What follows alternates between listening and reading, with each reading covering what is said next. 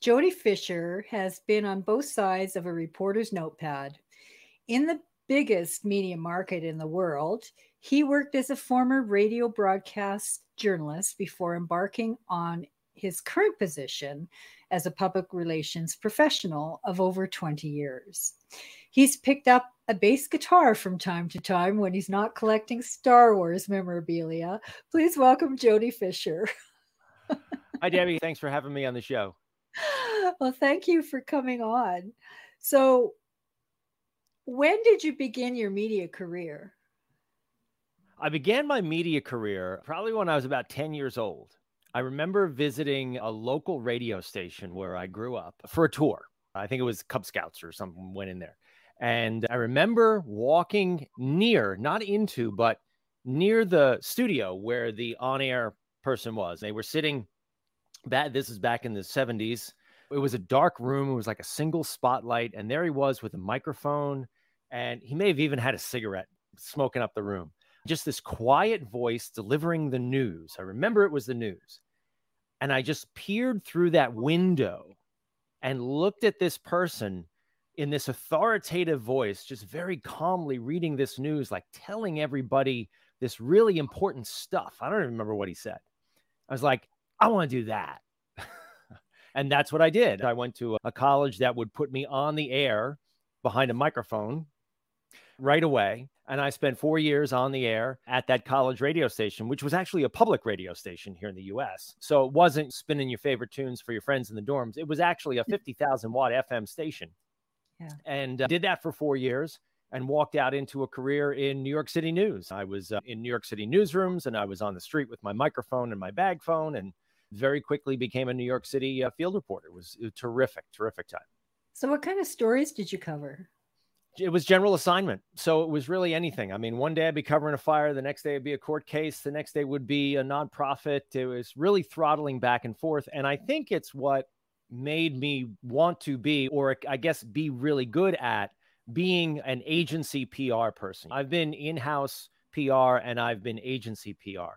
I'm much better as an agency PR person handling a number of different clients across a number of different subject areas, because that's my personality. My personality was, as a reporter, you've got to be, I'm going to make a joke here, but you got to be mediocre at a lot of stuff.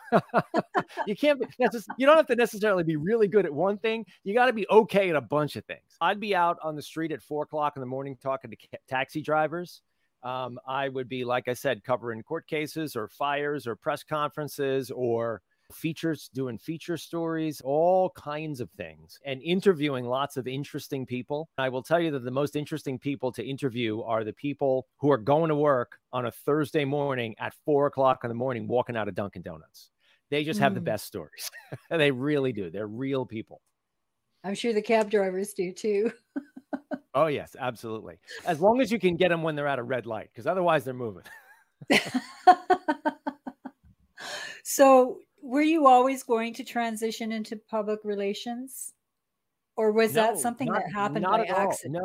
No. The long-term plan was to be a radio reporter, and specifically to be a radio reporter. While I have a lot of respect for TV reporters, I was never really interested in being a TV reporter or a print journalist for that matter. And mind you, I never refer to myself as a journalist, because to me, journalist is a higher form of reporter. Right? A journalist is someone who does long form research and really gets in the weeds with a subject.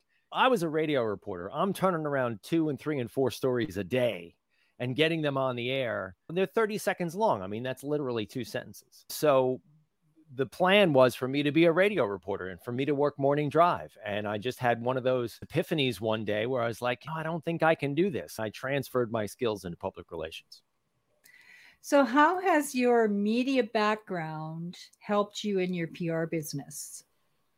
I think it's helped me tremendously. I think, number one, I still think like a reporter. At least I try to. I always try to put myself in the shoes of the reporters, the editors, the assignment editors who I'm pitching, and try to ask of myself the questions that I know they're going to ask me. And any good, and this is not unique, any good PR person does this, right? If I'm pitching a story for my client and I'm trying to get press from my client, what is the reporter going to need to tell the story that I want them to tell? So that's everything from, number one, a good story. You've got to frame it properly. I think that's the most important thing. Yeah. And you've got to be able to tell that story in 2 sentences to get the person hooked. 2, you've got to have all the assets. And I've talked about this on social media a bit and on my own podcast. You got to give them the assets that they need to tell the story. And that's depending on the medium, whether it's print or radio or TV or whatever. But typically it's, do you have the video? Do you have, well, first of all, do you have the story? Second, do you have the people who you can interview, the players on the stage? If it's TV, or even if it's not TV anymore, do you have video? Do you have the social media handles? Do you have all the supporting assets that every reporter needs to tell the story effectively, to make this work for their audience, for their channel, for their medium? So that's, I think, the most important asset that I have is that I still think like a reporter. And the story is, sometimes it takes a little work to come up with the angle. Otherwise, it's really, and convince the client that this is the story you need to tell, because otherwise it's just advertising, right? Well, yeah, absolutely. I've occasionally said to a client, that's not a story, that's an ad. So if you'd like to buy an ad, sure, go do that. Absolutely. Break your arm, patting yourself on the back. That's fine. And not to knock our advertising brethren, an ad is not as authentic as a story from a journalist, from a news outlet. It's what we call third-party endorsement, right? When a reporter writes something, and it's the old joke about what's the difference between advertising and PR, right? Advertising is walking into a party and telling everybody that you're really great in bed. And PR is walking in a room into a party and having everybody else tell you that you're great in bed. So I guess we could say that because we're online here, right? But it's third-party endorsement. It's someone else saying to you. It's a reporter using their column inches, their airtime, their whatever their medium is, to endorse you, to say, look, this person, look at this story. I'm going to take the time and tell this person's story to my audience. And that's the other thing you got to remember, is when you're pitching stories to reporters, you're not just talking to the reporter, you're talking to their audience. So different stories belong in different places and in different forms. Well, and also, I've seen the conversation today, actually, amongst my PR people about this. With regards to reporters, how many pitches from your experience did you see a day, and how many do you think they get now? Oh, it may have increased by tenfold, and that's just because of email. Right? Back when I was a reporter, I got all my information by fax and phone. And we thought fax was like magic, right? Like, ooh, look at that piece of paper. It comes out of a machine with print on it. And now sending an email is as easy as having a thought, right? And so you really need to be, and I think we were on a Twitter thread just today about this.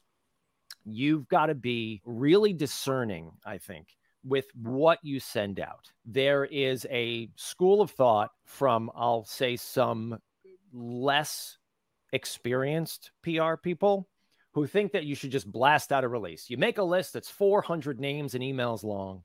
You write a news release that is probably mediocre at best. You blast it out to everybody, cross your fingers, and hope to God that somebody prints it. That is not PR. I would much rather take that release, dig in for a week with the client, and make it a good release. Don't just write what the client says, but really dig out the story there and tell a good story through that release, because I'm not saying the release is dead, and then send that release individually to 10 reporters that you have relationships with, or maybe you don't have a relationship with them, but you know that this is what they write about, that this is based on what you've read of their work. This is potentially likely interesting to them, right? And I'd rather get one of those out of even those 10. I'd rather get one of those hit than send out a broadly written news release to 400 places and get like 16 automatic pickups from news sites that they bury it way in the back of their pages. Because that's the value that we bring to clients, is we tell their story, and we tell it in a place and in a venue that is going to move their needle. So when you were a reporter, which stories rose to the top of your email chain or fax? machine. Yeah. Because of all those pitches, which ones, I mean, you go through your email and there's like a gazillion of them. Which ones stand out? It's a word I use all the time, actionable. Is this information actionable? So again, putting myself in the shoes of the reporter that I'm sending this information to. Is this actionable? What can I do with this? First of all, is it appropriate? Can I use it? Is this what I write about? Is this what my audience comes to me, to our publication, to read about or to hear about or to find out about? So that's number one. It's got to pass the smell test. So you got to be familiar with the publication you're sending to. But then beyond that, it's, do I have the raw materials here? This is the reporter speaking. Do I have the raw materials where I can actually write a story, or I can actually report this on the radio station, or point a TV camera at it and tell this story? Or do I have to work at it?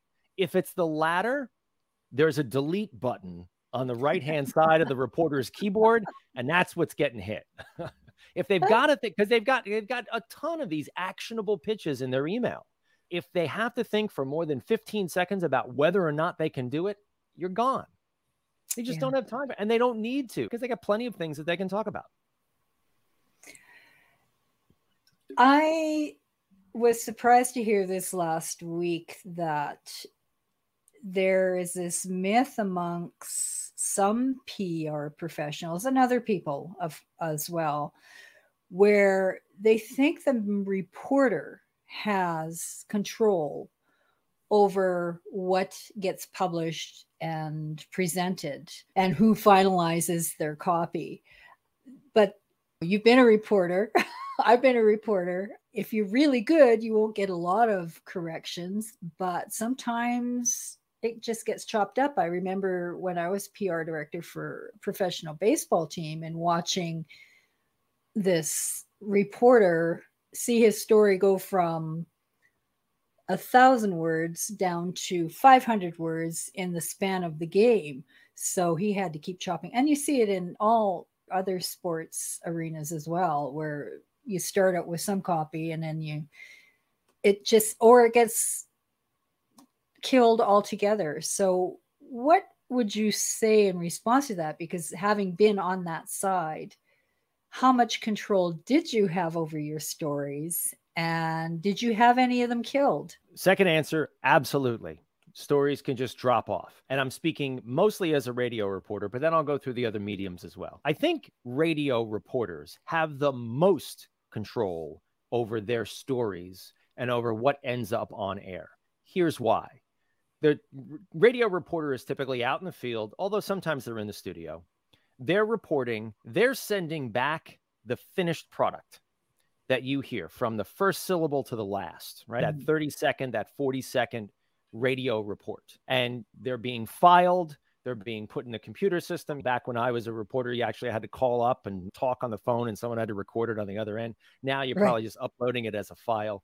But either way, there's not a lot of editing. There probably still isn't a lot of editing going on back in the studio of that finished radio report. Disclaimer, maybe sometimes it'll get chopped because they'll cut it up. They'll take that 40 seconds, if you can believe it, and cut it into like little 10-second syllables. But radio reporters, I think, still have the most control over the finished product. You're absolutely right that print reporters, the final print piece can look nothing like what the original thing was. And never mind the old, we don't write the headlines thing. That's just added.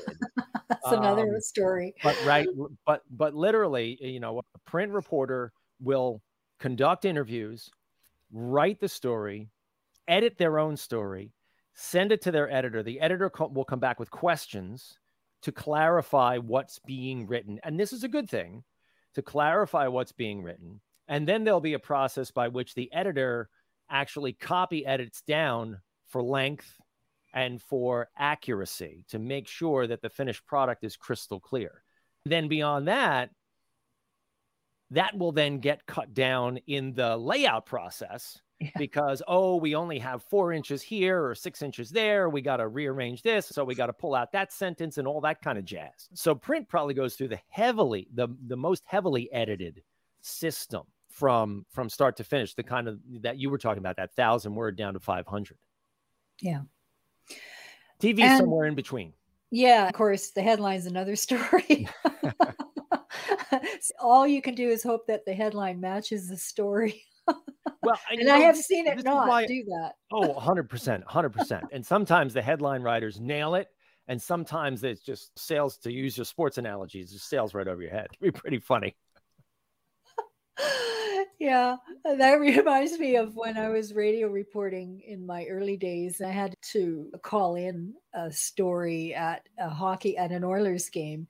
All the lights were out in the arena except in the press box. Of course, I'm trying to read this story, and you've got white notepad, and this frickin' moth kept flopping all over my paper as I'm trying to read it. I literally had to do it like 3 times because the stupid moth wouldn't go away. Right. I remember trying to call in a story one time as a radio reporter. If you're calling it in and you're reciting your script, and your script is balancing right there on your steering wheel, it's all of 3 sentences. Can I tell you that I was just having a day and I could not get these 3 sentences out? I was like trying it over and over and over again for like 20 minutes. And finally I said, forget it. I got to call you back. Sometimes the tongue just doesn't work. The brain-tongue connection just isn't happening. And if it's really late at night, you only got one guy on the desk and he's doing the DJ stuff too. And he doesn't have a whole lot of time to wait for several takes on it either. So yeah, that's why live is always the best. Yeah. Clock just keeps ticking. So in the past 20 years, over 25% of the newspapers have been shut down, and positions have been cut to 42% of the workforce. So not only is there no control over the story and what the editor accepts, but the editor and the publisher is at the whim of the owner. And anybody who's ever worked in media knows that you only have a job as long as somebody likes you. And so let's talk about that Lisa LaFlamme story.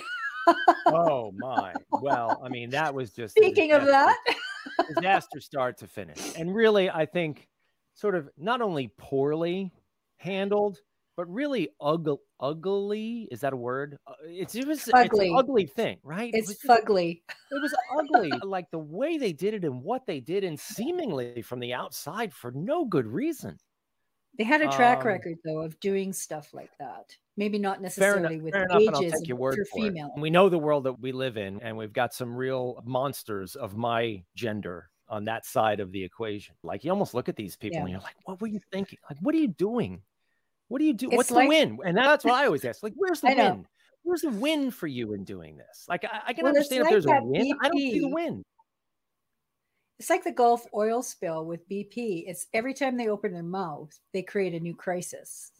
Well, yeah, then we could go on forever, right? With those types of mistakes, sort of trying to dig yourself out of the hole that you keep digging. But how long has it been? 3 weeks. And as of this broadcast, it's been 3 weeks. And she has been trending hourly every single day since then. And you know why? And I have not, and correct me if I'm wrong, because I've not watched it day to day the way other people have. I have not heard the key phrase that would end this in a heartbeat. I'm sorry. Yeah, they're not. They're not, right? And they're not going to say it. Until they say it, they're going to keep getting the snot beat out of them, and they should. Yeah. And of course you hear, oh, well, they need to hire her back. Well, you think she's going to go back to them? Oh. I think Global or one of the other stations needs to hire her. And she can work. Yeah. Or Paging she could create CNN, her own media and post all CNN, that. Right. I think she should create her own media and have all those reporters get poached from Bell. You bring up a good point. I mean, we live in a world, and let's set aside the misinformation category for just a minute. We live in a world where you and I, we're on a TV station right now. We're putting out a broadcast right now, right? Creating our own media. Here in the PR garage in my home, and you are where you are. And all you need is what we've got. We're doing the same basic thing that any other TV station is doing. So why not do that? Yeah. Well, and that brings me to my next question, because traditional media is really a very tiny part of the landscape. And I'm watching a lot more YouTube channels these days, and the digital media channels, which have triple or more the audience than the traditional YouTube channels, traditional media YouTube channels. So do you think that YouTube media, like journalists, are getting a bum rap? Because I mean, it's people like us who used to work in the media that now have YouTube channels, and there's others that are just killing it with huge, huge audiences, but they're getting the stories and they're able to flush out the story that is getting chopped on the network. You hit it there. It's all about the content. It's all Yeah. about the product that you're putting out. Because if you're doing good work, regardless of where the product sits, online, TV, cable, you name it, if the product is good, it will resonate. It will naturally attract viewers. I think the one drawback, downfall, or whatever the word is that with digital media, I think people have become accustomed to overnight success. When I say overnight, I mean like a couple of weeks. And I'll use myself as an example. The podcast that I do every week, and a show airs a taped show airs every single Monday. I've been at this for 2 straight years, almost every Monday, with very few exceptions. That audience, granted, it's for a very niche audience, it's for PR people like us, has only very slowly and steadily grown. It is not shot through the roof. No, And same I with think mine. Yeah. I think that in the world that we live in, we expect to put up an Instagram feed and have 1 million followers or whatever. That's just not the way it works. But good content will magnetize an audience. Yeah. I look at it as it's something I really love doing. I can do what I want to do, and I can showcase, my abilities as an interviewer, and because I think I'm okay. You're doing just fine. Also, I started this particular broadcast just over a year ago.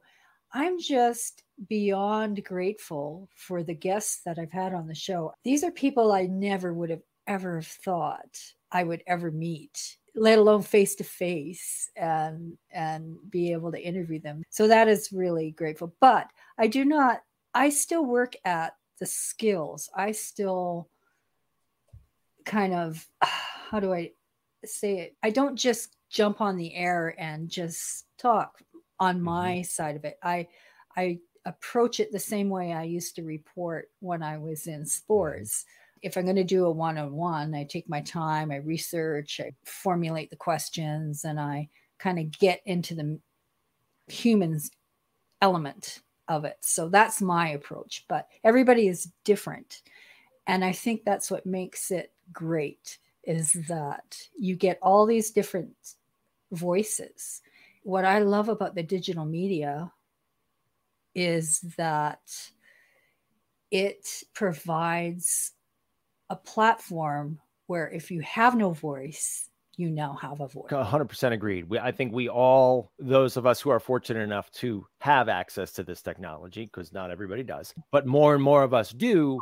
And you're absolutely right. It's really as easy as investing in a little bit of technology and doing the very important prep work that you're talking about doing to inform yourself before you jump on there, to really ask smart questions and to use those reporter skills that you and I both have, and sort of engaging with someone, asking intelligent questions, and then allowing that conversation to evolve, to sort of unfurl the narrative that you're talking about. Because what you don't want to do is just get boxed in on question 1, question 2, question 3, and never really explore.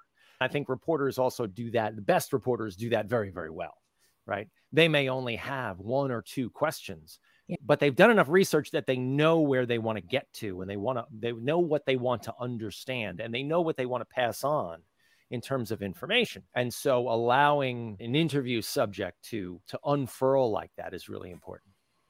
What's your favorite story that you worked on, or one of your favorite stories that you've worked on over the years? Oh, well, there have been a lot. I never like to say that natural disaster. You ask reporters, like, what were the most important things you've ever covered? And it's always like 9/11 and some disaster and some. I'm sorry to, I don't mean to sound crass. Those are not important. 9/11 may be different, but like those are not important stories as much as they are about like the single mom who is struggling to achieve something. Or I just did a story. I'll use a really recent example. Client of mine has a not-for-profit client of mine has a program that helps children who have physical disabilities. Let's just leave it at that. 2 kids, twins, boy and a girl, born 2 decades ago with a dizzying array of physical disabilities. And mom, me doing my research, talking to mom tells me that, how the doctors said that the son wasn't even going to live 6 hours after he was born, that they were getting him out of the way when she gave birth because the daughter had a better chance of living. Spent all their lives overcoming physical disabilities with the help of this not-for-profit client of mine. And they go to high school. They graduated high school and they're going to college. The boy who had lung problems his entire life is a performer and an opera singer. The girl who was told she would never develop muscularly and would probably spend her life in a wheelchair is going to college on a lacrosse scholarship. Oh, wow. Right? Great story. You know who the focus of this story is? Not the not-for-profit client, mom and the 2 kids. Yeah. Those are the stories I love. Yeah. Those are the stories that need to get told, because those are the stories that are really important to our communities. Those are the stories that people need to see and go, wow, I can do it too. Or my life isn't as bad as that life. What's my excuse? I can go make my community better. I can go. And to me, that's the best PR that I can do, is telling stories that inspire other people, that sure, maybe help the client in their mission and what they do, but have a larger effect and really speak to an entire community and saying, look at all these people who live right next door to you. They're amazing. They're amazing people. Let the politicians sit down and let the people who are full of hot air sit down and shut up. Well, I don't think this broadcast could end any better than that. Thank you so much, Jody.